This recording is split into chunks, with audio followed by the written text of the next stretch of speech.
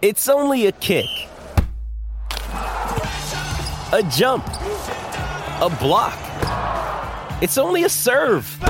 It's only a tackle, a run. It's only for the fans. After all, it's only pressure. You got this. Adidas.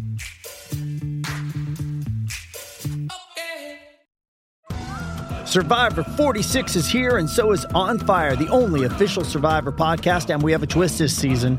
The winner of Survivor 45, Dee Valladares, will be joining us every week. We're going behind the scenes of the biggest moments, the how and the why things happen, and the strategy and analysis you can only get from someone like me, a Survivor winner.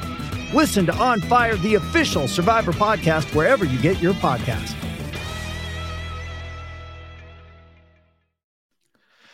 Welcome to another episode of Best Ball Bros on Spike Week.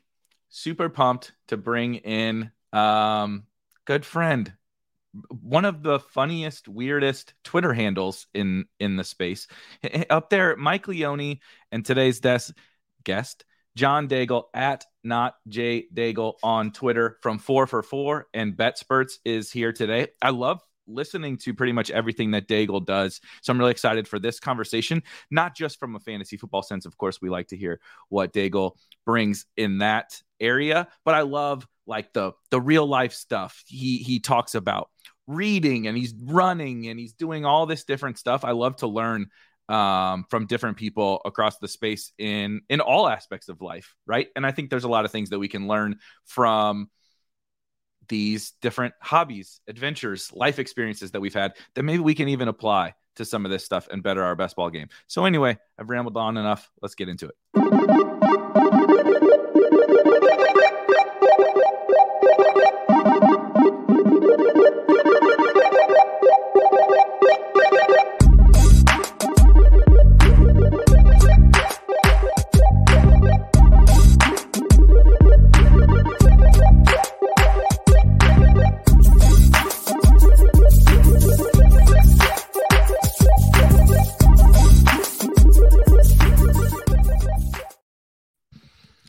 All right, Daigle. First question, everybody, how we kick this puppy off. The worst fantasy football take you've ever had. Season long, DFS, before your career in the industry, anything. What's the worst take you've ever had? That Brian Brom would be a better NFL quarterback than Matt Ryan. They obviously came out in the same class together. And needless to say, only one of them was drafted in the first round. Not only one of them made it past their first year in the NFL, one of them is still carving out a prominent career in the NFL. That was very early on when I was still like finding my wings into space, and that take wasn't going to get me anywhere. But really what we do every year, I still do this nowadays. Like last year, we joke about the people who were concerned about Jonathan Taylor last year, and that person was me, honestly. And so like I take these bad takes and then I assess them year to year and say, okay, how do I improve on that? A couple years ago, it was actually like Stephon Diggs, even though I was very high on Josh Allen. How the hell does one person get there, right? So that's a correction I had to make, saying if I'm high on the quarterback, why the hell am I not high on the receiver as well? So we adjust these things as we go along, and luckily I got Brom over Ryan out of my life very early on. I feel like those are some of the best ones, like the old school kind of before we got into it. And at the time, I don't know. I don't really remember. I mean, I remember Brian Brom very clearly, but when you're in the moment, you're like, I don't know, this doesn't feel that crazy. Maybe it is a hot take or whatever, but like you're in the moment and you're, maybe you're analyzing those players, you're putting your hand in the dirt, whatever. And like, it seems fine. And then you look back, and we look back and we say that now. And Matt Ryan is literally, like you said, still carving out a career, approaching 40 years old or however. He's super old. Yeah. And we're still talking about like, oh, look, the Colts got Matt Ryan. He's upgrading their quarterback situation, so like he's so old, but he's still competent enough that we're like, oh, maybe this is an upgrade for this offense compared to the guy who basically played as much in the NFL as you.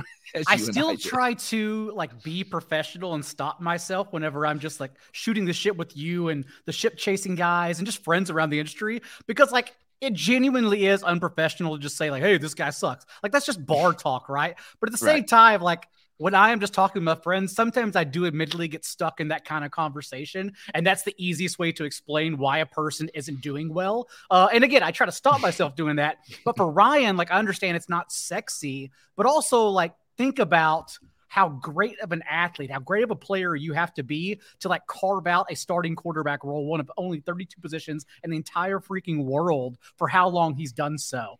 And, you know, fantasy football wise, last year played behind an Atlanta O-line that allowed a league high 40% pressure rate. Now goes to literally what will be the best offensive line of his entire career. That's over high on the Colts and Michael Pittman. But overall, like, it is like as easy it is to say, well, yeah, that guy's boring, whatever. Like, he's made obviously a very terrific life for himself.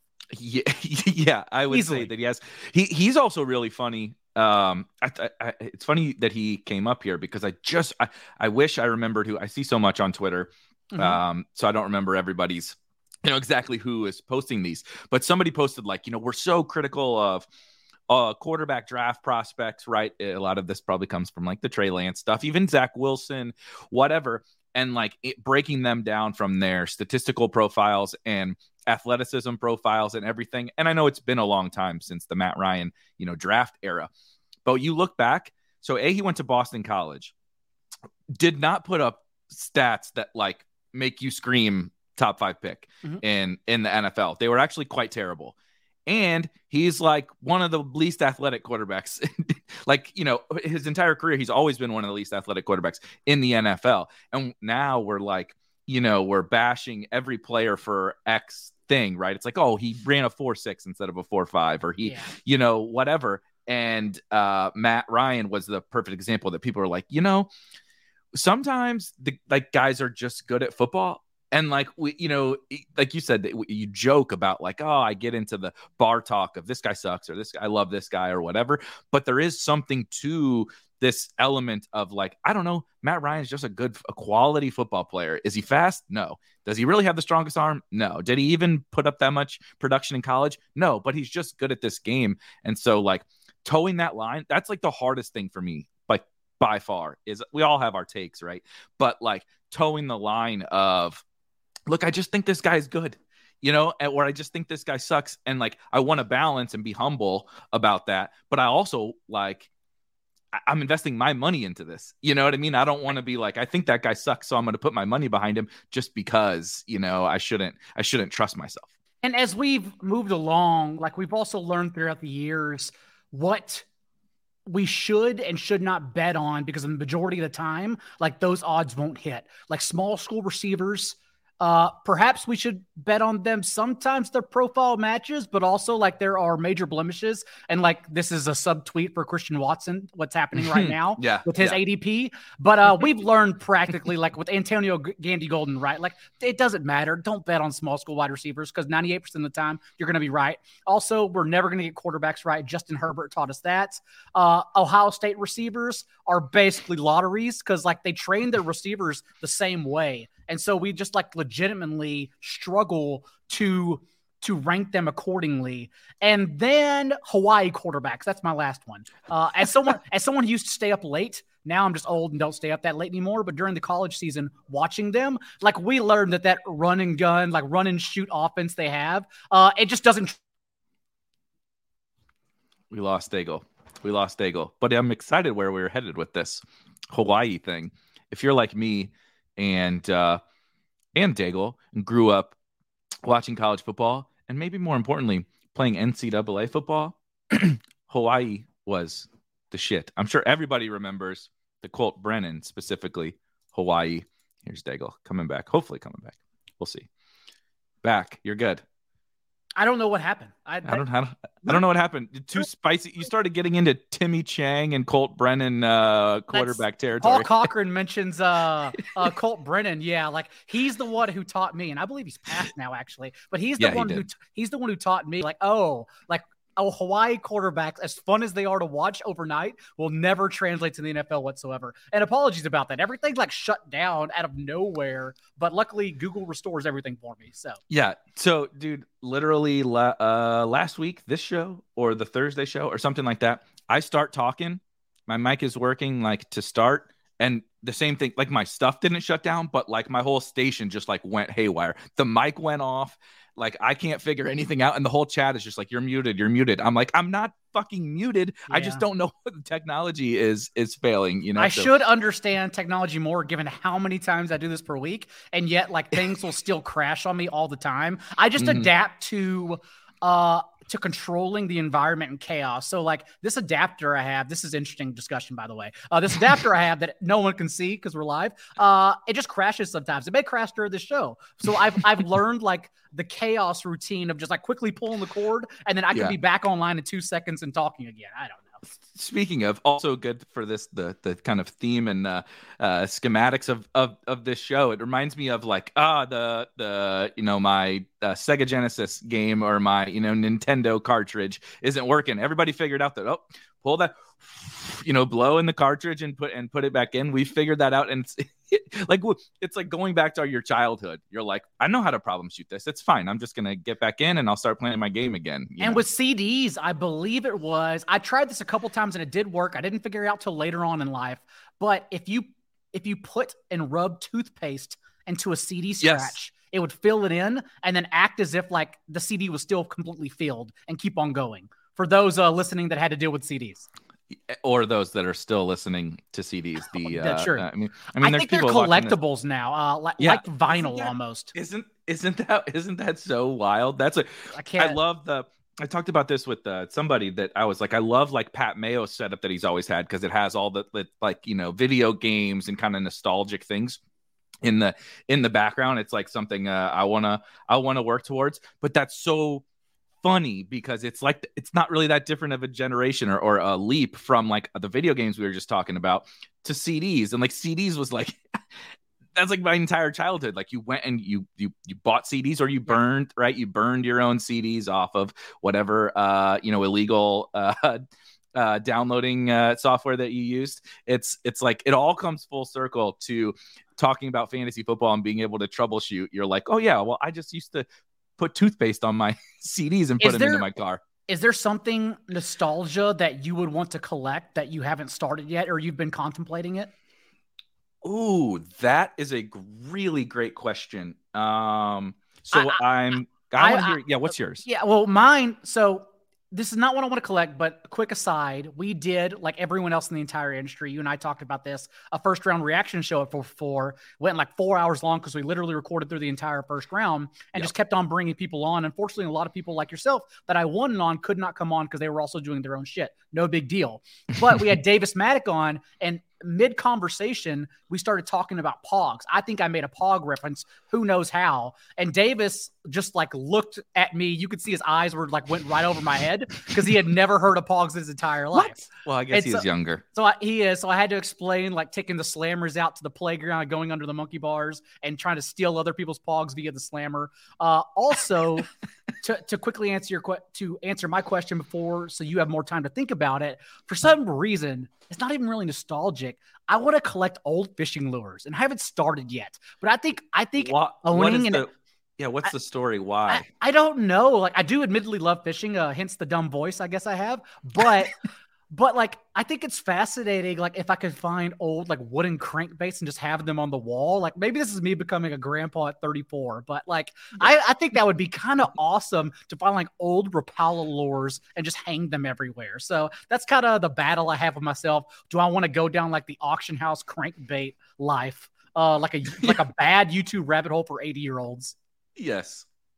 I'm trying to think of what's like some of the shows like on the History Channel or the Travel Channel and stuff. You would get those guys going, and you would probably fit in. Actually, you got the beard and everything going. You would play well on one like a sitcom of your own. I did pick up during the pandemic, winning auctions or going into auctions for rookie cards. Old rookie cards that I thought would be like great, getting like some 10 of 10 mints and then like stuffing them in a safe. And now I'm stuck with quite literally 5 Jordan Love 10 of 10 grades that are never, ever going to return investment because Aaron Rodgers came back. Literally, I will never get my money back on those. So I should probably stop all the habits I ever want to do. This is absolutely wild that we're having this random conversation and a fishing lure collection is something that Daigle brings up, which I did not know was a thing. It's definitely something like Midwest and Southern dads do. Absolutely. That's the trajectory I'm on. Yeah, right. But Donovan in the chat says that his uncle has a massive lore collection. So maybe Donovan, you'll have to tag Daigle on Twitter and put him in touch with your uncle so he can get into this lore collecting streets. So I don't have a great answer, I don't think, but it's definitely two things. So I do already collect some of the sports stuff, so that's like not something. Mostly, what I'm trying to put together, what I want to put up over here on this wall is actually I'm collecting. I have like a shadow box or whatever for baseballs, and then also one for hockey pucks. It's got like 5 rows or something. It's pretty big and nice. And so the St. Louis Blues fairly recently won the Stanley Cup. That was like one of the most. I'm born and raised in St. Louis. Like I grew up going to, like, my dad had season tickets to the Blues. That was actually like probably some of the initial sporting events I ever went to. So them winning the Stanley Cup was a big deal. Got to go to games. The city was it's awesome, right? And so I'm putting together a collection of autographed pucks from everyone that was on that team. That's amazing. So I'm getting that into a shadow box, and then same thing with the Cardinals. Is not an individual team, St. Louis Cardinals, but just like all my favorite Cardinals of all time, right? I have a picture of Ozzie Smith there, that kind of stuff. Obviously, Albert Pujols, Mark McGwire, all that getting there. But then some of the like really lesser known guys, like my favorite Cardinal probably of all time is Chris Duncan, actually, who just also recently just passed. Apparently, we're hitting all the guys who unfortunately. That's why we're just not going to talk about wrestling on the show. Two of our favorite things either, because then we go down the really dark hole. Yeah, and so anyway, I want to get that up there too with like my favorite guys. But it is funny, the wrestling. Go ahead. On that same note, like the Blues, how close they are to your heart, that particular team. Like, obviously for me, it's the 2010, 2011 Mavericks that won the championship. The only team to beat the LeBron-led Heat team. Yep. And because I was a dirt kid through and through. I still like them, and I'll still get like some joy whenever Luka's good. Like when they're in the playoffs this past run, I got excited, but still I'm really just a dirt guy at heart. But the other day, because I still can name every single player from that team, even like Caron Butler, who was on IR. But the other day, Deshaun Stevenson, who's now bankrupt, go figure, saw that started an auction for his championship ring. Mm-hmm. Nobody wants this thing, by the way, except me. Like, I know who Deshaun Stevenson is. I remember his contributions in the Mother's Day Massacre against the Lakers when they swept the Kobe and Andrew Bynum and Pau Gasol led Lakers. And like, I saw it, and like the auction's right now because I keep watching it. It's like at $35K, and I was like,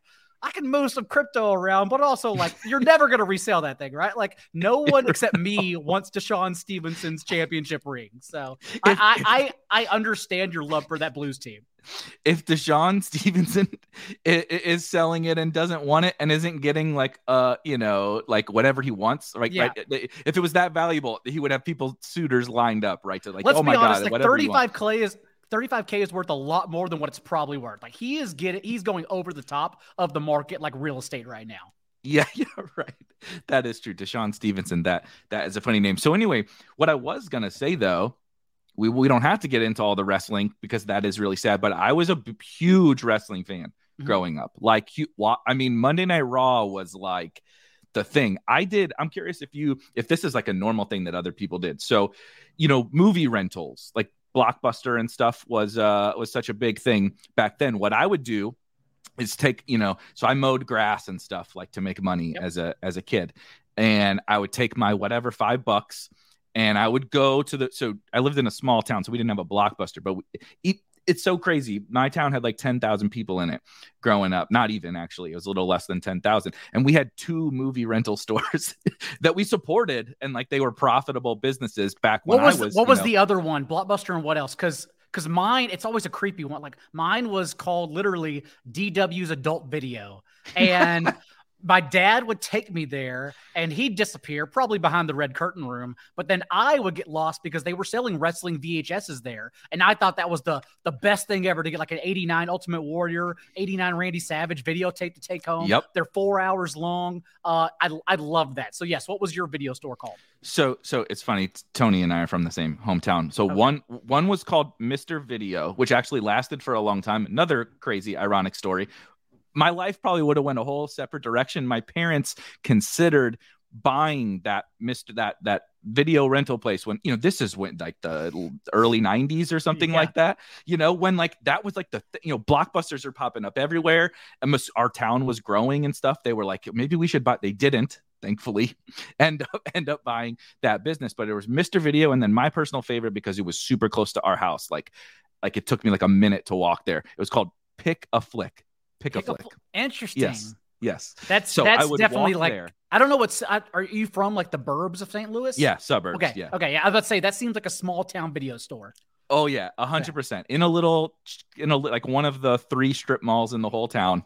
This tiny little business, but they had wrestling was so popular. They had like a wall, like one whole wall that was all these wrestling videos, and that's what I would do. I would go. It's the summer.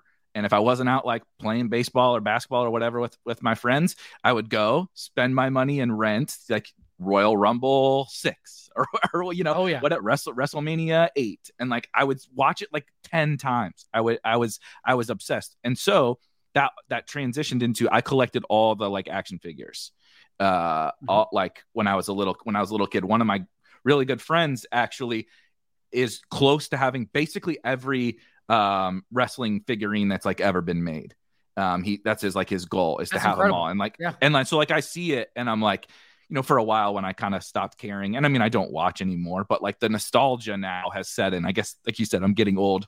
So the nostalgia has set in, and now I'm like, man, I really want to do that, but they're really fucking expensive now. Yeah, because now they're collectibles, and I have a lot. I'd have to go through which ones I have, but my parents basically stuffed everything in the attic. I have 2 nephews and 1 niece. The nephews one is 2 years old, so he still plays with them. So like I got to see which ones I have, but I remember having a lot of the Attitude Era action figures, because that's when I was purchasing them, or my parents were purchasing them the most.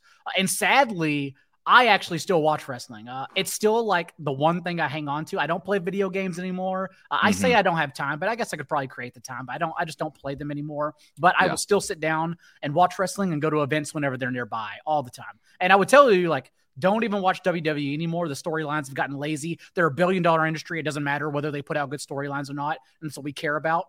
Because we're already like, we know it's fake, right? And so like we just want it to be good fake, like a TV show. AEW though, like you probably should get into if you ever miss wrestling. It's incredible. It really is amazing. I've seen friend of the show, Blender, Jordan Cooper, who I used to do a separate DFS podcast with and still work with at Roto Grinders. He's huge. That's something that he's always been into it. I know.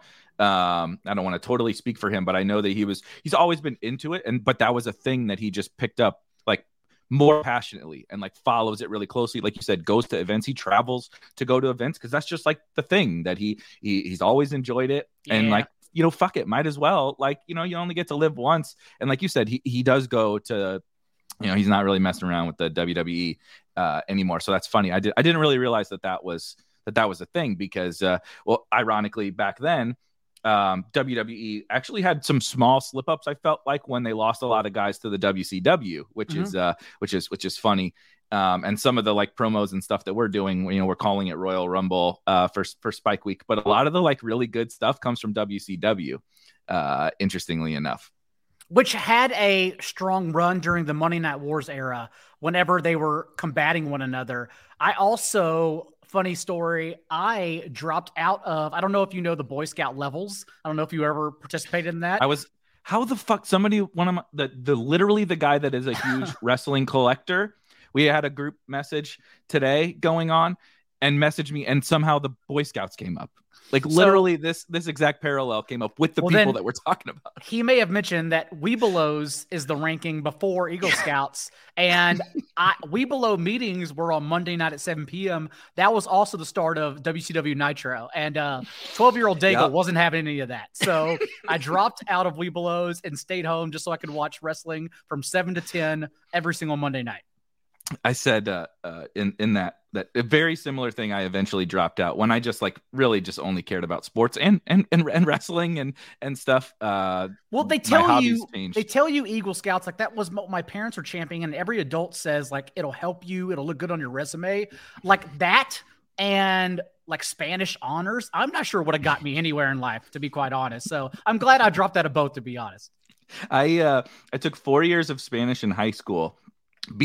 Not because I cared about foreign. I mean, I didn't care about anything besides sports and partying through high school and college. So like none of that stuff mattered educationally, but I knew that most of the colleges that I would go to, if I took 4 years, I didn't have to take a foreign language in college, right? So that happened. The school I went to for 2 years after high school, I didn't have to take a foreign language. Then I transferred to a different school for football, and I got there, and they're like, "Nope, we don't.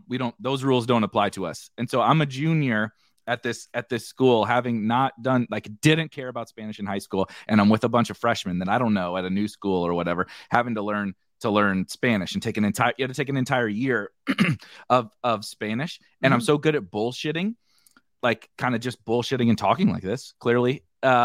At the end, it's just like an interview. You just show up with the teacher and talk like 20 minutes in Spanish or whatever. And I guess that just like my natural bullshitting ability just like spilled over into Spanish, and he was like, bullshit a different language. I didn't even know that was possible. I mean, I can't speak a lick anymore of Spanish. Yeah, because it's different language is obviously just mental reps. It's practice. Yes. And like, when are you going to find the time to practice? Like, unless you go to like specialized bar events where everyone puts on the name tag and you want to speak that language because you're trying to learn with other individuals. So we talked about a lot of the more fun stuff here. I could probably talk about wrestling and old video games and all that stuff forever. But what is the biggest thing you think right now, like from a fantasy football sense, doesn't have to be just best ball. Obviously, Spike Week is mostly best ball focused, that has like changed, or just maybe the most prominent thing when you think of like modern day fantasy football? Like what is like the thing that like you would tell somebody, maybe that not even that's starting out, but like if they wanted to take it serious, or like what's like the thing that just comes to your mind? Like could be just about this offseason or whatever. Just kind of like it could be best ball too. Just anything, kind of the biggest keynotes to you in the whole space right now. There are a lot. For best ball, like the people that don't spend as much time on social media and thus live a better and happier life are not seeing it's not really a joke, but it is, but the ongoing skirmish between week 17 matchups for best ball. And I think it's funny because if you asked anyone in this space in the world, what do you know? What are you 100% certain about in week 17, the championship round? No matter what they tell you, the only thing they'll get right are the two teams that play each other, right? Like that is legitimately the only thing we know with the absolute certainty. And so the fact that people are still denying that week 17 helps, and it's still a small space, right? Like, because it feels large because we all hang out with each other. We all hang out in these chats. We all watch the same shows. So it feels just like everyone that enters the puppy is just automatically stacking week 17 games whenever they have their first handful of players. But look at any puppy drafts, and I assure you that's not what's happening. Like I encourage everyone to enter the puppy because I do think everyone should get their feet wet in best ball, and that's better to do so than people who want to, fire off 100 to 150 bullets in the best ball mania. But at the same time, like the puppy drafts right now are bad. Like the structure, the construction, the proper construction is genuinely lost by a majority. And so we are still just like crypto. And don't get me started because like I'm not like Davis where I go on social media and I'll champion it. I do my own thing behind the scenes. Like Devontae Adams said, I run my routes. I don't put it on Instagram. Like it's my job. Like I'm never going to talk about crypto in public because I don't feel like fighting anyone. But but I do genuinely think we are very, very early to week 17 still. And so the fact people are still denying it is wild to me. Sharp people too. It's wild to me. And so I think go ahead. I was just going to say, I think it's just the current example of the thing that people are just starting to figure out, right? It's like the early days of DFS. Like if you go back then and look at like GPP winning lineups, even like live final winning lineups, you would laugh. Because no one knew what they were doing. Even the best players weren't that good. And that's how it is in best ball right now. Even the best players in the world are not that good because we just haven't really figured it's such a weird and unique game, right? And the long sample, blah, blah, blah. It's so, like you said, we are so early, but that creates these like divisive issues where like somebody comes across something, right? Or a collective come across something like this week 17, we're like, pretty sure this is one of the only things we know, like you said, that we know that matters. Now, how do you go about, implementing it, whatever? Those are all the things. That's what we should be discussing. But instead, we get into like zero running back. The thesis behind zero running back is not like a debate. It's factual. There are reasons why that thing is a good thing to at least know and understand. No one is saying you have to draft zero running back teams, but understanding why it is a real thing and why it matters in terms of how you should like attack your drafts, because you can understand as long as you understand the thesis behind it, you could still go the opposite direction, but having that knowledge of why those principles exist is important, whether or not you put them into practice in a draft, right? Same thing with week 17. Not every fucking pick that you make has to be like, oh, week 17. And I feel like that's what it ends up being, right? It becomes this divisive issue in our little tiny little niche bubble. And people think like, oh, that's the thing that everybody thinks is so important. And it becomes binary. It's like, oh, they're all about week 17 or they're all not about week 17. It's like the zero running back thing. It's like, I like running backs or I don't like running backs. It's like, well, we can all like actually be like real about this and like find a middle ground, because like you said, it's really all just like the people that are like either smart or trying to learn, figuring these things out as we go. And then there's just like 85% of the people or whatever out there just doing whatever, drafting 6 quarterbacks, no stacks, right? They didn't take a wide receiver till the 14th round, and they're just totally dead. And I feel like that, as you mentioned, with zero RB, with robust RB, with superhero RB, whatever we're calling everything, really the answer is just be pragmatic. Like that's it. But pragmatic doesn't sell subs or get you likes and retweets. So no one can say that, but that's all we're doing really. Like, just like you, if I'm at the top, I'll still take Jonathan Taylor, Christian McCaffrey. If I'm in the middle and Eckler and Najee Harris are there, I'm still taking them. And then I'm just kind of seeing what falls to me and going from there. I'll spread out my exposure right now between Justin Jefferson, Jamar Chase. I still grab Cooper Kupp early because you still really can't get him if you have a pick beyond 4. And so that's why I'm really not worrying about exposures too much right now. Like I even think for redraft leagues, whenever I do rankings, I'm working on team previews for 4-4 right now behind the scenes for release in like 3 weeks and a month here. But like I have Justin Jefferson actually as my wide receiver 1 in fantasy over Kupp, but it doesn't matter because you can still get Jefferson at times in picks like 8 through 10 when Kupp never falls there. So who cares who my wide receiver 1 is? Just take who you can get right now in June. And so adjusting for these things is, I think, why one, having skin in the game is super important. So just so you can talk about them. Yeah. But 2, like don't overanalyze. Just take what the board gives you and be pragmatic every single time. And genuinely, it's that simple. Yeah, exactly. Best ball moderate and Tony basically say like, I live in the middle, and that's really what everyone should be doing. It's like, we don't have to. So here's another random aside. I've been watching a lot of like cooking shows. Okay, so I love cooking shows, by the way. I feel like you and I literally could just hang out for a week and just end up on the same exact content every single time. I know. So I bring this up because, and I swear to God, I've not been watching because of you. I mean, we actually only just talked yesterday that you were going to come on or something. So, but I'm fascinated by by cooking and all the thought, the process, everything that goes into making really any sort of dish. I'm not good at it. I am about the most novice chef you've ever met in your entire life. I'm absolutely not good at it, but I'm so fascinated by it. And I keep stumbling across things that they will constantly say on like these chef shows. So the one I'm watching right now, I've actually watched it multiple times over the last few years. But have you seen the movie Chef? Of course. With Jon Favreau? I think I've seen basically everything that entails cooking. So I love food and I love cooking. I absolutely love it. It's meditational. So all these shows, and I'll get into another conversation about it after you talk. But yeah, like Chef and the Bradley Cooper one, Burn, something like that. Yeah. Is also like another chef movie about which all these things you'll realize are about passion. Right. And so that's how it translates to bigger picture items in life, not just about cooking. Anyway, absolutely. Continue. So they started a spin-off show on Netflix Jon Favreau, and the chef who like that's a great movie. Worked with.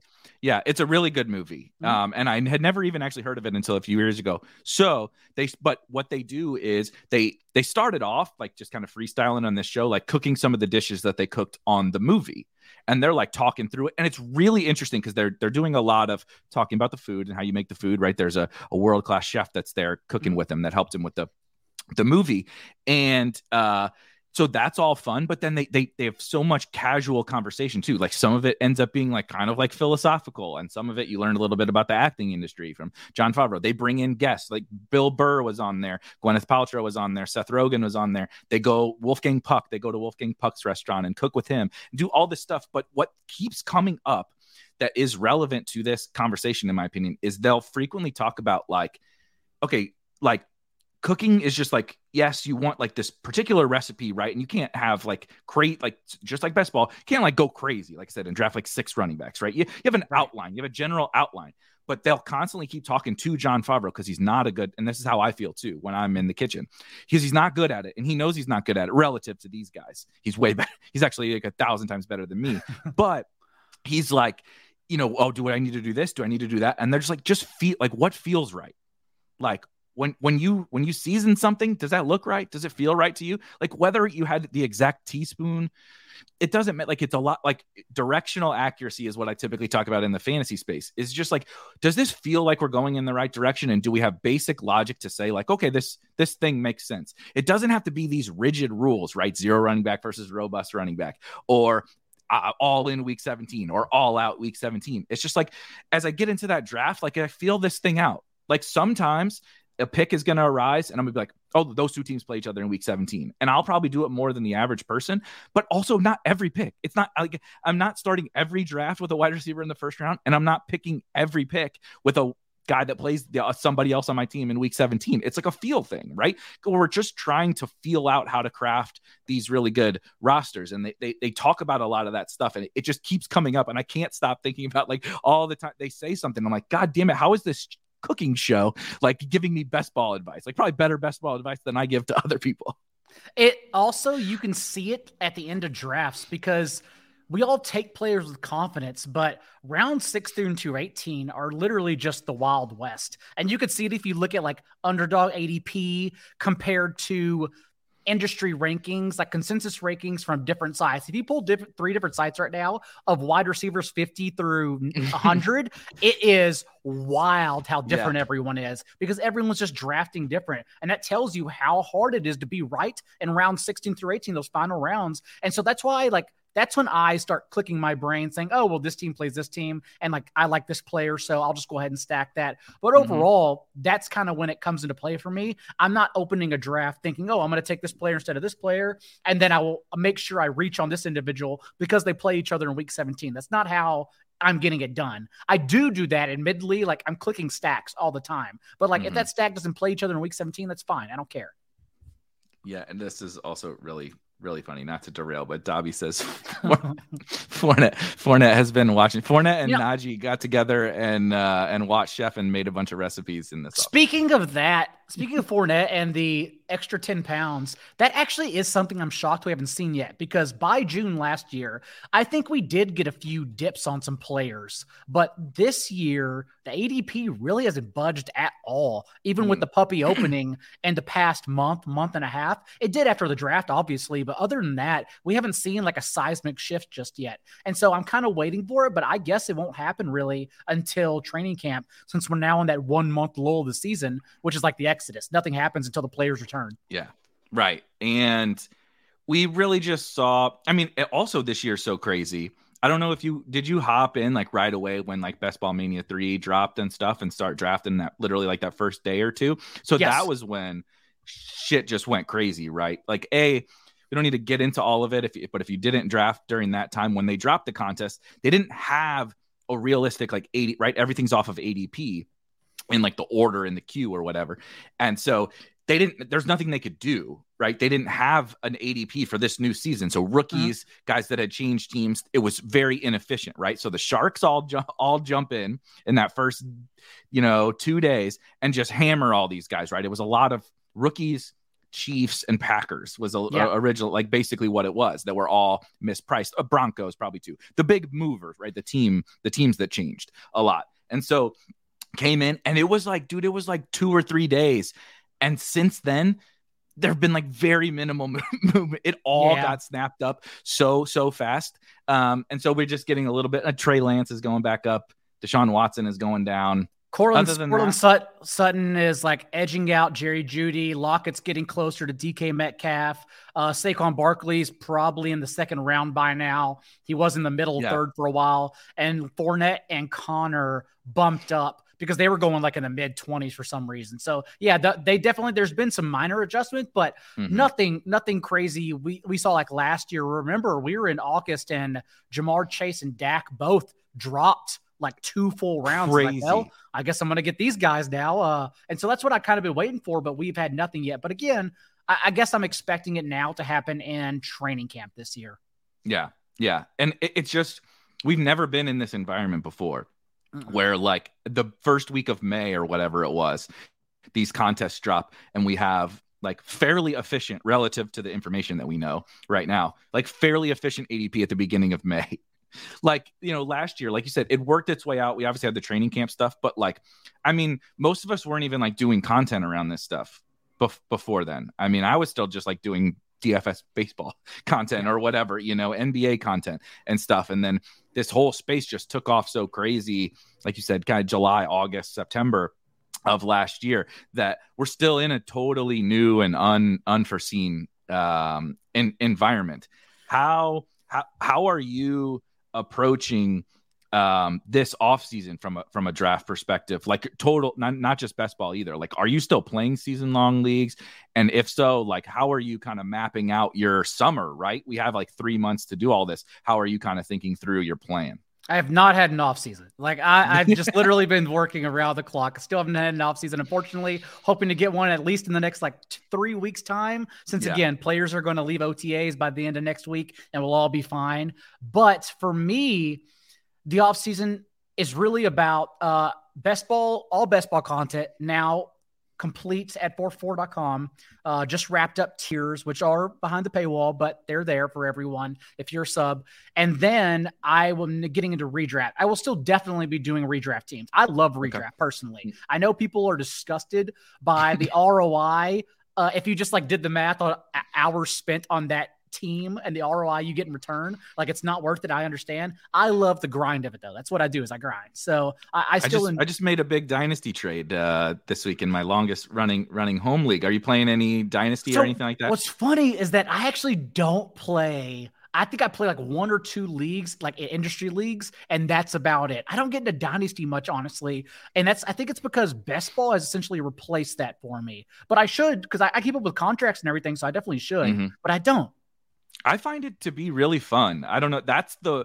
I can't get outside of a couple of like home leagues that I've just been in forever, maybe a main event team or something like that. I can't bring myself, because of not even just like I don't give a shit about ROI on time. I mean, I talk about best ball year round. So and I draft best ball teams year round. I don't really care about any of that stuff, but I also like am competitive.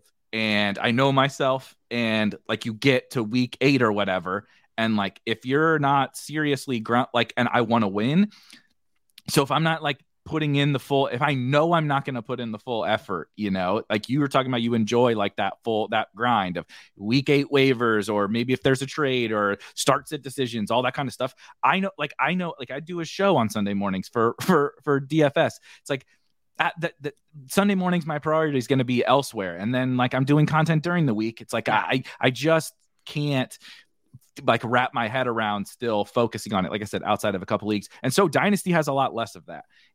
There's not really that much. We have a hugely deep league with hugely deep rosters. So like your waiver wire pickups, are like practice squad dudes. It's not like serious stuff. And so I find that, I think that goes a little bit back to like the childhood thing too. Like I grew up playing Madden, and it was like, you got Madden back to the house, right? Unwrapped it and put it in. And I'm like, time to fire up franchise mode. I want to do a fantasy draft and put together my team, all that kind of stuff. So I think that's where it still comes from for me personally. And I do love like the waiver wire, but also you have to remember that all of these decisions, everything we do, whether it's betting, DFS, redraft, it's honestly all the same research. You just have to be able to sift through it and parse it correctly, because there are, between redraft, DFS, betting, and I think that covers my bases. Like, that's literally 3 different answers you get from the same information. And so I do love parsing through it. And that's why I tell everyone I only play mid and high stakes single entries in DFS. It's because I love making decisions. Maybe it's an ego check. Maybe it keeps me humble when I do get my research wrong. But like, in my experience, people suck at making decisions in life. And so, like, if I can then have an edge because I love making decisions and I'm passionate about making decisions, that's what I love doing. And so that's why I love the waiver wire and the grind and the start sits and all that. I'll generally never get away from them, because I still think there's a niche in it, especially because as more and more people don't want to do it, my natural contrarian brain makes me want to do it more, because then I get over the top. So that's just the way I work, though.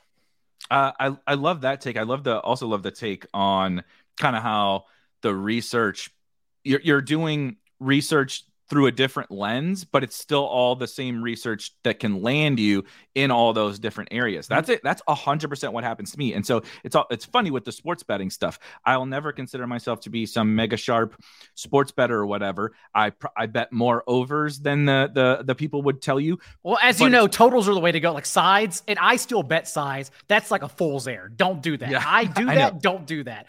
Totals, though, are still have an edge. You can still get advanced at totals. So I'm betting obviously a lot of player props, because but it comes from my from a season long perspective, right? I'm spending all this time on all these players. I'll bet some season long player props and team props too.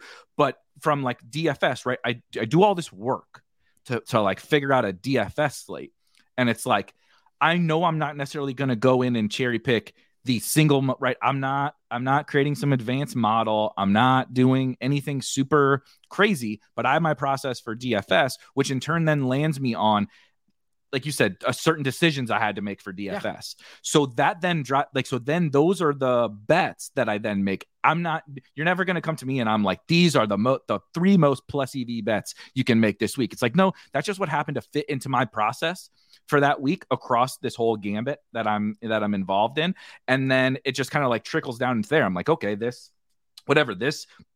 running back play is like the best play for DFS. And so, like, guess what? I'm going to bet his and over 47.5 rushing yards or whatever. Like, is it the sharpest play? Probably not. But this is where my kind of research has pushed me through everything I'm trying to take in for that week. And I mean, we've come full circle, because that's what I talked about at the beginning of the show, is really just trying to parse everything and learn year by year. And that's what I still think I am learning, especially as I get more sports betting reps across sports, especially under my belt. But for football in particular, I think like there's the widest margin, the widest gap in like win-loss, like team futures and fantasy. And so like last year, that's probably how I came to a bad conclusion on fading Jonathan Taylor as a 3rd round ADP, because I thought the Colts would be bad. And the answer was I was right about the Colts, but it didn't matter for Jonathan fucking Taylor. So I'm still trying to parse all the knowledge together and just like figure out what matters and when it matters, because it all matters. It's just a matter about using it correctly. And so that's what I'm still trying to do that often. And, hopefully we just still keep getting better as best ball and DFS keep getting sharper. DFS, as you know, football, especially last year, was the sharpest it's ever been. And even though I tell people that, now it's very hard, it's just impossible, it also, in my opinion, was the most fun. Last year was the most fun I ever had playing DFS, because it came the most skilled game ever. And, that's my video game now, are those types of games where I can actually invest in myself and hopefully see a quick return on it. And so, yeah, even though it did become impossible, I had a positive ROI. Congratulations to me. And I love doing it. I absolutely love doing it. More fun than in the past. So yeah, I still like trying to crack these codes every year. I will always play DFS, even if I reach the point of not being a profitable player. Even when it's like 100% rate. Yeah, I'm still going to play it. I'm still gonna play. They've got me. The Robbins has got me. That's why you keep saying all this stuff. Well, eventually we're just gonna raise the rate because we know dummies like this guy are just gonna keep playing no matter what we do. I don't play Showdown though. I will say that I'm not good, and usually Sunday nights and Monday nights I can't breathe because I'm doing the waiver wire column, and I literally have to know everything that happened in the league and why by Tuesday morning. So zero time to do anything else. So I don't even worry about Showdown slates. I do Showdown content, which ends up pushing me you write the article or whatever, you do the research. You're like, well, I got to put a team in, but I don't play super seriously most slates. What I do, similar to this exact conversation we're having about like when your research dictates, something, you have an angle or you have a potential edge. So I don't really like fluctuate my volume like on a traditional NFL DFS Sunday.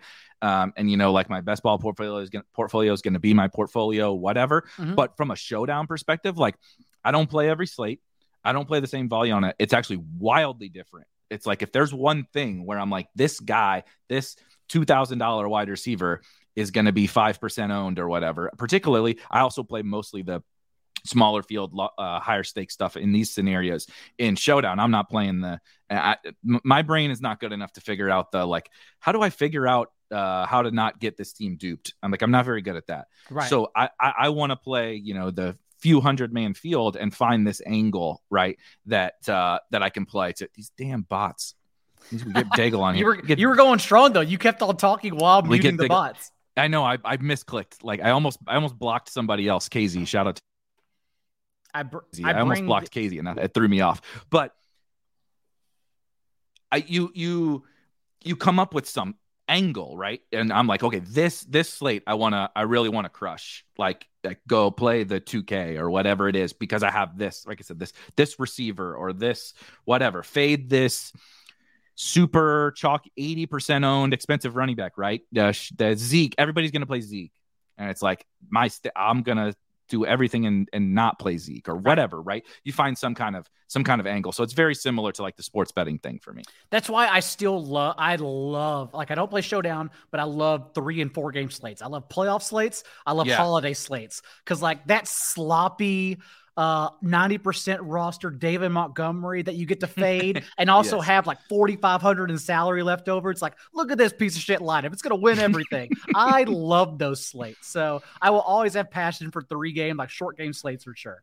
100%. Yeah. I mean, there's not much better than the Thanksgiving slate. The Thanksgiving slate, also you get to like drink around your family and tweet through it. Tweeting through it is a huge perk. You just ate too much food. You're getting drunk with your family and you're pissed because you faded that. Or you played. Remember when it would be, oh my God, who's the Texans' old slot receiver that would be chalk on all these? Kiki QT. Yes, Kiki QT, the short slate chalk guy every time. And you're like, God damn it. I played 75% on Kiki QT and he had 2 catches for 30 yards or whatever. Every single game. Yep. Yeah, Christmas slate we have now this year. A pretty fun schedule. Week 16 and week 17 are going to be rough on your boy because we get Christmas Eve stacked games followed by 3 games on Christmas, and then the next week 17 is New Year's Day slate. It's gonna be rough, man. Really, and the best ball final, and that's a New Year's Day best ball championship. And that's when the in the content space, that's when like the clicks go down. Actually, for videos like this, it's probably better because you're keeping an audience engaged for a weekly return. But in the redraft streets, like there's so few people are around anymore. No one's reading that stuff. And yet we still all have to write it and create videos for it through week 18. It's a disaster. It's a mess. Yeah. I will say that's one thing I absolutely do not envy.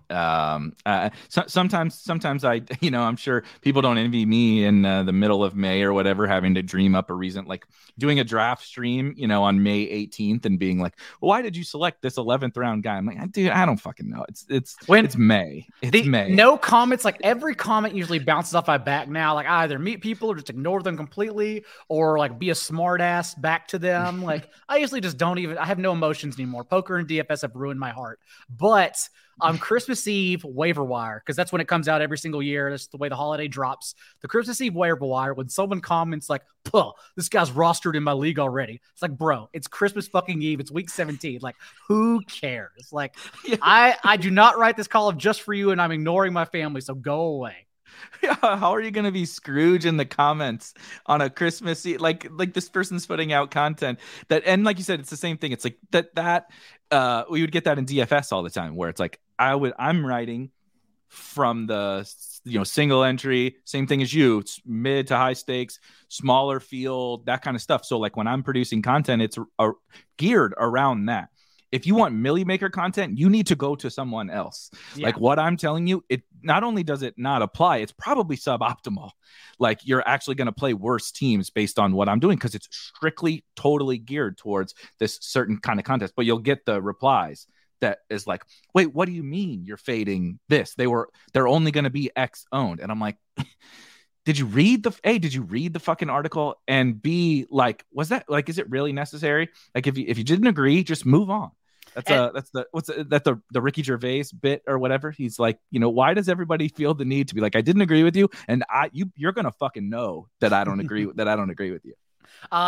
He's actually my comedic hero. He's gone down an offensive path. He's always been offensive, but he's gone down an offensive path recently. But I will say, like, in my opinion, still the funniest thing, it basically taught me comedy, was when I first came across the Ricky Gervais podcast with Stephen Merchant and Carl Pilkington.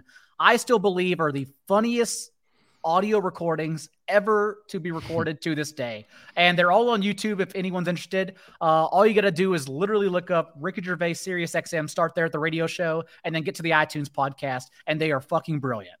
I am definitely going to do that. I'm always looking for new additions outside of the sports world. So that's why I appreciated that, our first like 50-60% was kind of really not talking about any of this fantasy football stuff. We both talk about it around the clock. So I like to think about it. I mentioned it, but it's like when you're just so engaged in this space, fantasy football, doesn't have to be best ball, right? You talked about waiver wires, all that kind of stuff, and you're just engaged and passionate about a space. I have these other hobbies and these other things that I'm listening to, a podcast like that or whatever. You take away stuff that applies to that, right? I talked about the cooking shit, watching people cook food, and I'm like, oh shit, that makes sense for best ball, Dude, have you seen crazy? Have you seen Chef's Table, the show? Oh yeah. Okay, I'm about to say, if you want like a life experience, like that show is about food, but it's not about food at all. It is literally just about how far will you go and where do your ideas come from. I love shows like that are genuinely just about passion more than the actual subject you're watching. Those help me out the most. So speaking of passion, you've been moving around a lot for the last however long. Mm-hmm. What's going on with it? You got to tell the Daigle nomad path story. How did this begin, and are you continuing this, or what's your living stitch, and what's your plan? I know you got a new job and all that kind of stuff. So I was curious how that's going. The short long version is 2 years ago now. Whenever I was last in Connecticut, moved to Stanford for NBC, was there a year, the pandemic hit. And I moved there to be in studio often. And we were making some really good strides and getting us at Roto World and NBC Sports Edge much more involved on screen with me being there. But then the pandemic hit and everything went backwards. They could only bring in X amount of talent. They obviously and justifiably chose the Chris Sims, the Rodney Harrisons of the world. Why would you ever choose John Daigle over never, ever? Not frustrated about that at all. And so it makes perfect sense. And so like eventually it became working from home and working from home. I'm still very proud that myself, Josh Norris, Hayden Winks, all with NBC Sports Edge going to the studio at that time. And we took down the FSWA Best Football Podcast of the Year award during the pandemic. That was a proud moment. But basically what happened was that there was a lull during the offseason. And when that offseason hit, like it became obvious that I wasn't going back to studio, but also Connecticut was in true lockdown. I couldn't even go to grocery stores. So I was ordering groceries. And remember, I moved there for my career and I've lived all over. I've literally lived in every time zone and Australia and Canada multiple times. I've moved everywhere for my career and other life events that we don't even have time to go into.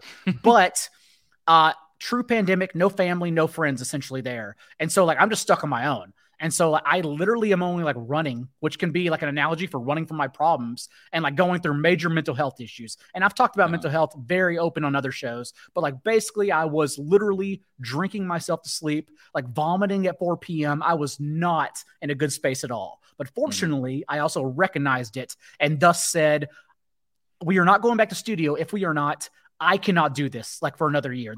I won't make it out. And so I literally just said, I'm not returning to this apartment, paid the rest of the rent and then took off. And I was going to start driving around the country and I was headed to Traverse City just to be in wine country at first. But I figured, why not text Evan Silva and say, hey, I'm going to stop by for a couple days and then I'm going to go to Michigan from there. And what happened was literally a couple days became a full year. I remember an awkward conversation like 2 weeks into it. He's like, Daigle, you're not leaving. And like, we're just watching TV and sports. It's like 2 a.m. and I say, hey, turn the TV down. And I go, what if I just stay here and work with you during the regular season? He goes, Daigle, you're staying. And he turned the volume all the way back up. And that was the conversation. I stayed in the guest bedroom that had no sheets. His house is a disaster. He stayed upstairs. And we did that literally just yelling at each other, staying up till 4 a.m. It's literally probably the most unhealthy I've been due to having too much fun with friends during a football season in the last like decade of my life. And then after that season, everything went well, no worries. But then I wasn't going to live through the snow. I said, fuck, like I'm Southern. I hate the cold. And it never made sense to me why people stay in the cold when they have free will to move. So I was like, I love you, bro, but I'm out. And I did go back to Texas for a little bit to see family, but really what happened is I took off across the country for the next year. And so the entire off season, so it was 4 or 5 months. I literally just drove coast to coast, staying at hotel Airbnbs, in my car at times, like just literally driving all over the country. I hit 47 of 50 states. Stopped. I got out to see so many. Utah's the one, honestly, where everyone needs to go to. I'm not even like a rest stop or attraction stop guy. I stopped like literally 7 to 10 times in Utah because it's so beautiful. Wow. Chris Allen is in the chat here too. I stopped at and stayed on his couch. He makes his own beer. He brews his own beer. He's won awards in Cincinnati for his brewed beer. And so like we literally just hit up his pineapple IPA kegerator and just drank until his kids woke me up at 6 a.m. on the couch and told me to play video games. So that was my life. This really has come full circle. But now we're all the way back to video games. And then this past year, one more season at Silva's, but it was different. Like this is like, he's more involved in ETR. He's just like getting older and tired. He didn't want to get, and neither did I, but like, he didn't want to get unhealthy as we did the year prior. Cause we tore ourselves apart for a lot of reasons. And so basically like we both calmed down. And then in September, I happened to meet someone here in Chicago, met my partner now. And then I think in November, after a few dates, I just said, hey, like, this is what I do. I had to explain everything I told you. I have to tell like a stranger who just met me essentially at literally 3 dates in. And I say, hey, this is what I've been doing. Like I've been sleeping in my car across the country. And now I live with like a 38-year-old who's also one of my best friends. And like, he's very sharp. He's like the sharpest guy in all of football. But like, I'm just like sleeping in his guest bedroom because I don't pay rent anywhere and I don't have anywhere to go. What if I moved to Chicago if this thing has legs? And she said, let's give it a shot. And here I am in June now, and everything is going tremendous. So I live in Chicago permanently now, hopefully for a long time, since that's where she is. And yeah, I'll be at the Scott Fish Bowl live draft in Chicago here. I'll probably be helping MC and host it because I'll be participating in it as well. And I'll probably be here a while, but hopefully I still get to make it down to St. Louis soon and see you. Yes, absolutely. Absolutely. It is kind of funny. You've mentioned the Midwest a couple times. Chicago and St. Louis both have like a lot of people in obviously everywhere has people that are playing, but in terms of people producing content or even being behind the scenes or whatever at some kind of fantasy sports site, there's a lot. And I didn't even realize, like I live here and I didn't even realize just how many people until you're just on Twitter long enough and people keep popping up and like, oh yeah, we should get together. We should do this. We should do that. And so it's a great, and they're both so close. That's also the super easy thing about it. I mean, it's a 4-hour drive. And in my travels, Chicago. by the way, you'll understand this. In my travels, I went through St. Louis to hang out with Drew Silva, Evan's brother, who works, baseball at NBC. And a stranger asked me, like literally just in meeting me, where did you go to high school? Apparently that's a thing in St. Louis where everyone is infatuated with where I went to high school, let alone like none of them knew Ennis high school in Texas. Like no one knows where the fuck Ennis high school is in St. Louis. So it's no big deal. They had no idea where I came from. But also I didn't realize it's actually like kind of small, right? Like St. Louis is just a bunch of burbs in a city. Yep. Like everyone has their own like village they live in. I always imagine it like a bigger city. So again, this is why we travel. So we learn the cultures like that. There's one downtown-ish area that's like the size of a very, very, very small city. Like you wouldn't even think to call it a city. It is just surrounded by hundreds and hundreds of suburbs and neighborhood. It's just a bunch of neighborhoods. It's a bunch of neighborhoods in a city. Yes, that's but it's like you get from one to the next, and it's like you went into a new state. They're all very weird and unique. St. Louis is weird like that, kind of a melting pot, being right in the middle. Right there's like the Italian neighborhood and all this kind of stuff. They actually have a wonderful. It's called The Hill. It's one of my favorite places to go. Okay, absolutely wonderful old time. It's the Italian neighborhood that's like from I don't know, the early 1900s or something. All the homes are original, and it's just got countless restaurants and bars that are all these old school, like pure Italian families. It's been in their family forever. Restaurants. It's probably my favorite place to go. Definitely to eat and drink. Not necessarily like for the bar scene, but that's a great example of like it's a very weird place because like you can like throw a rock from that little neighborhood and like hit like Busch Stadium. Like it's really not very far, but you just drive a few blocks and you're like, what the hell? This looks, this doesn't look like a city, but you're almost in the city limits. Well, I got a couple road trips coming up soon as I get to place. And like now I've settled on like, if I can get there, if it's an 8-hour drive, like that's where I actually drive now. And I know that's insane to the normal person, but it's peaceful for me. I love it. So I got a couple road trips. I'm actually similar. I like to drive. I drive to Nashville usually when I go for work. So similar, 4 hours or whatever. I got a couple road trips coming up and I'll definitely stop by. Yes, that is perfect. As we start to wrap up, there's been too many things, and I have too many thoughts now. So maybe we'll have to do another one later in this. I can come back and talk football since we really didn't even talk football at all. We can do it. Yeah, exactly. We can do a late season one. Maybe we can do when you're in town or something. We'll set something up. But so what we didn't get into, you mentioned 4 for 4. You haven't even mentioned bet spurts, but I know, you've made the career move over to 4 for 4 and stuff. How did all of that go? You told the story, and I really appreciate you sharing kind of the whole story of how you got to here. But how did the transition from NBC to 4 for 4 and how did all that come about, and like what's on the horizon in the short term?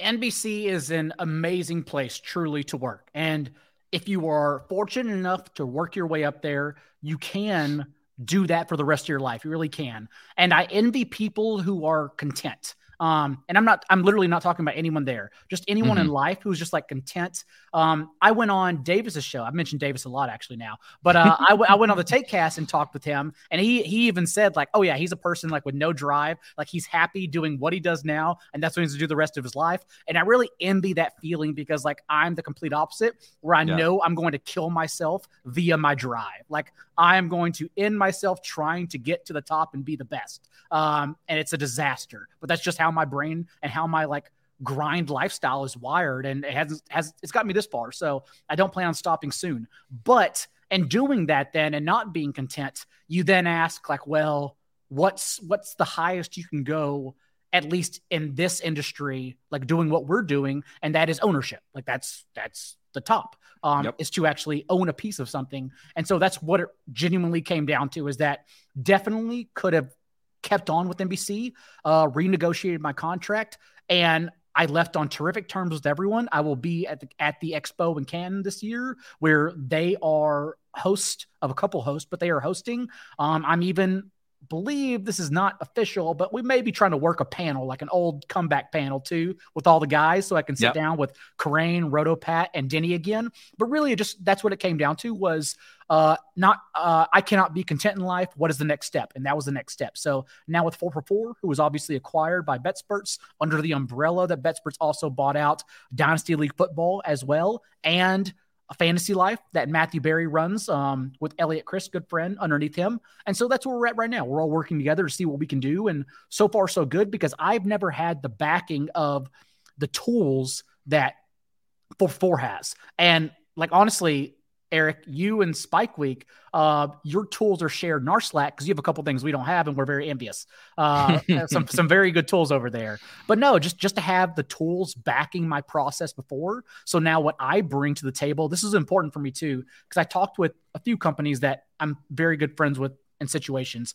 But really, like for me, what was important was that also at 4for4, everything I do, no one else does there. Like TJ Hernandez, John Paulson, Chris Allen, we don't overlap because we all have different brains and we all have different strengths. And that was so important for me. Like, I don't really do projections, but I can work with projections. Paulson is one of the best at projections, and now I get to work with those. Hernandez is one of the best at game theory. Now I can add mine to that, also my player analysis, and just spin on everything for DFS purposes. So I genuinely I love the fit because I bring something that they didn't have yet. And so that's why I think it works out best, because Paulson and Hernandez and everyone else I mentioned, Jennifer Eakins as well, none of us do the same thing. And that's what's great. Yeah, I love that. And I love very, very, very similar thing for me in terms of like the ownership thing. You know, I've worked in the space for long enough now and kind of bounced around doing some different things, and originally didn't. I told this story too on episode a while back that I wasn't in the content part of this whole company. I had no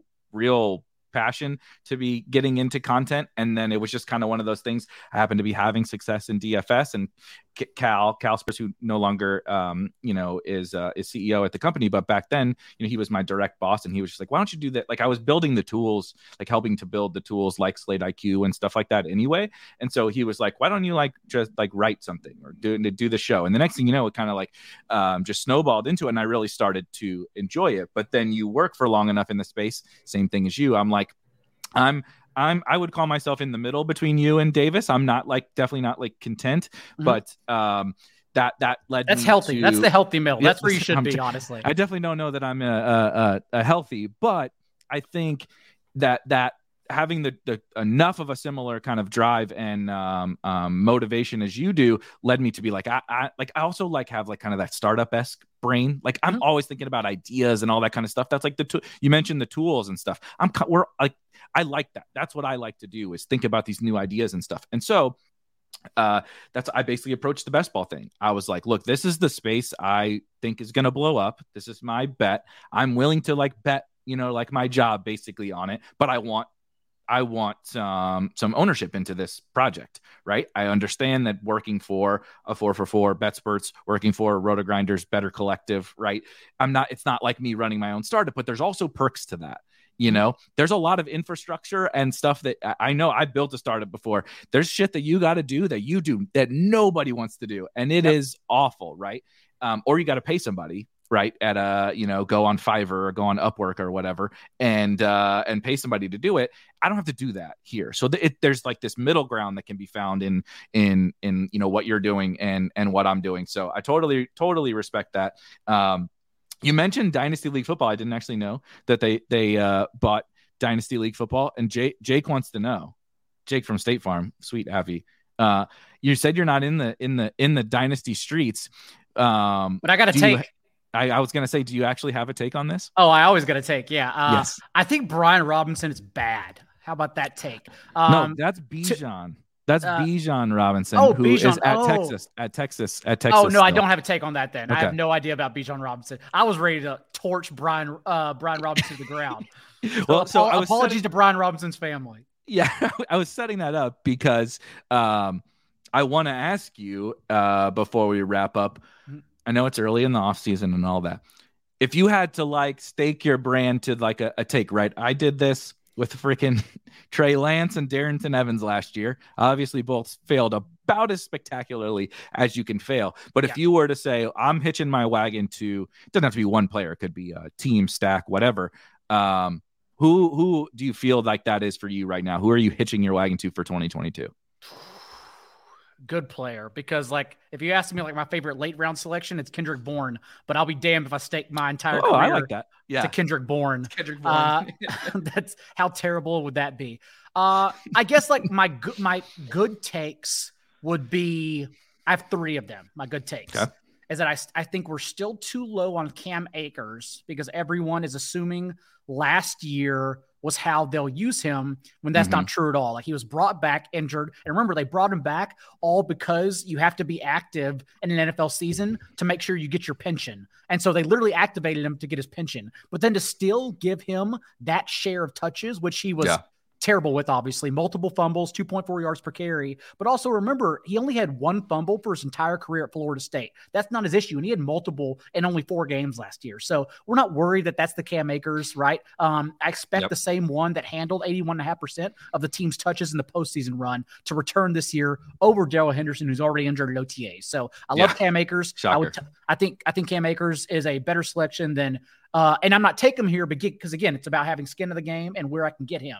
But I do think like he'll ultimately be a better pick than Nick Chubb, Saquon Barkley, and Zeke Elliott. So I'm very high on Cam Akers.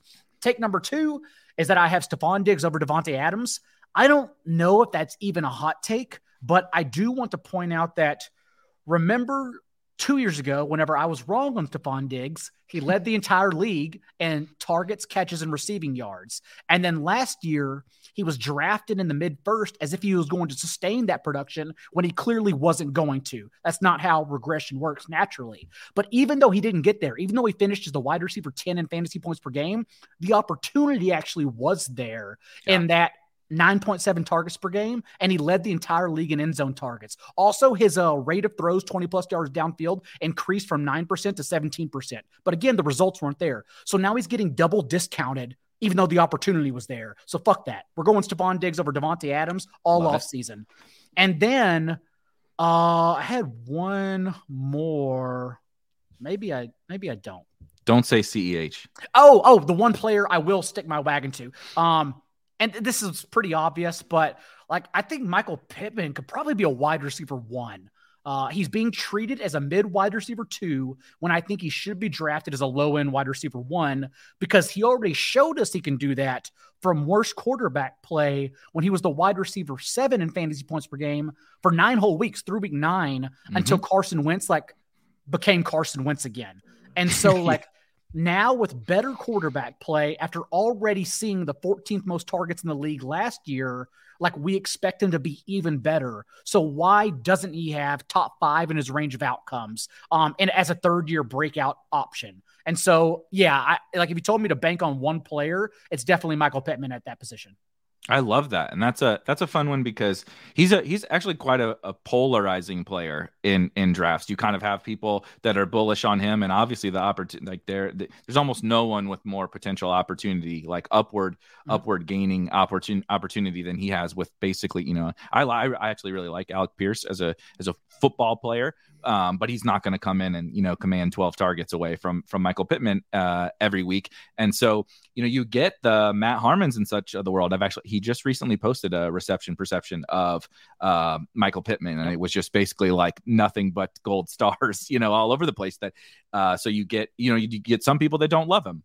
Think he's overpriced, but I love those kind of guys. I love to kind of hear kind of the different angles on individual players like him. And that's why it's important to note that he was wide receiver 7 through week 9 because he showed us his range of outcomes, right? We now have a proven ceiling that's not being accounted for. And that's why I think we should go overweight on him and be higher than industry consensus. That's what I got wrong in...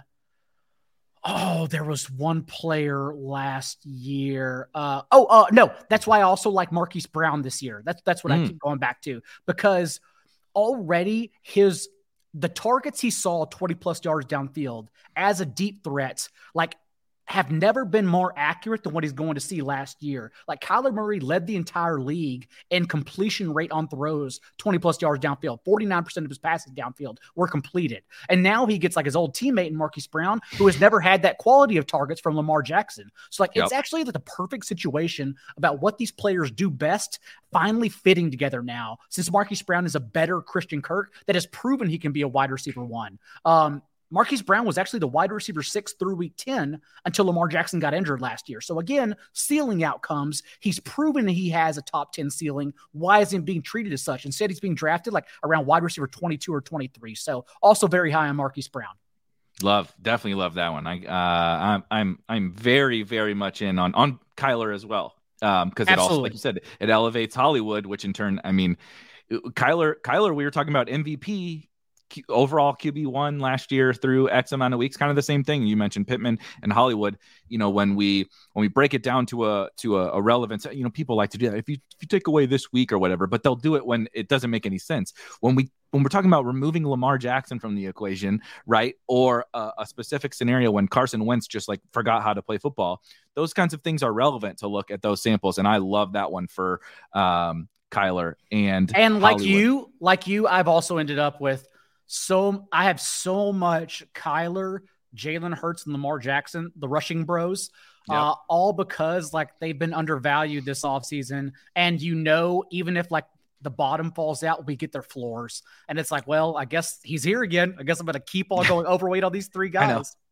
I know. It's a blessing and a curse, because those are just the guys that make so much sense. It happens at a lot of other positions too, but we talk about it a lot during the offseason. Like, these are small loss, big win players. Yeah. Right. Like, all 3 of those guys could be the quarterback 1. Am I projecting them? No, but could absolutely be the quarterback 1. And it's actually a fairly easy path for them to do it. And even if they fail, Jalen Hurts was bad last year. The Eagles ran the ever living shit out of the ball last year. And Jalen Hurts was an awesome literally an awesome fantasy quarterback. We've seen Lamar, we've seen Kyler do it. So like, I just want those guys. And then I'm just going to let the chips fall where they may. To your point, the Eagles last year had the 2nd highest run play rate from neutral game script from week 6 on. And Jalen Hurts still was a top 12 quarterback in all but 2 of his starts. Like, he's going to get there every single time. That is so crazy. So as we wrap up, you committed to Rob mentioned here in the chat, is Daigle ready to catch a GTS in the Spike Week Royal Rumble? Daigle, we haven't announced a lot of other, Overzet and Kareem and such have been into some of these promos, but well, I guess we'll just Daigle is going to be joining us in the Spike Week Royal Rumble here coming up pretty quickly. So it's fitting that we got to talk about some wrestling before we get into a best ball version of our wrestling Royal Rumble. I'm still not quite sure how that works. That's probably how it's supposed to work. That's exactly right. But I know I show up and draft and talk shit with everyone. So I feel like that's what we always do. So no big deal. Exactly. It's definitely being secretive for a reason. It makes it fun to do some of the wrestling promos, but it's obvious it's going to be pretty straightforward. I'm sure everybody can figure it out. Anything else? What's coming up? What's you mentioned like previews and some of that stuff. What else you got coming in on the horizon? Oh, I will announce over the next week, and I haven't even announced this to our podcast listeners just yet. Nice. But if you subscribe to The Most Accurate Podcast, the podcast I host every Thursday, usually with John Paulson, he's on vacation. Tomorrow, coincidentally, it's going to be Matt Harmon talking about potential breakout options at wide receiver with me, in particular Michael Pittman. But when you subscribe, also review, because for the next week, I'm going to tally them. For the next week, the best comment in the reviews for the podcast, you will win an entry in the Scott Fish Bowl, which Scott Fish has been kind enough to gift to me. So best comment over the next week, Thursday to Thursday, on the Most Accurate Podcast feed, subscribe as well, gets you that coveted Scott Fish entry. So that's going on.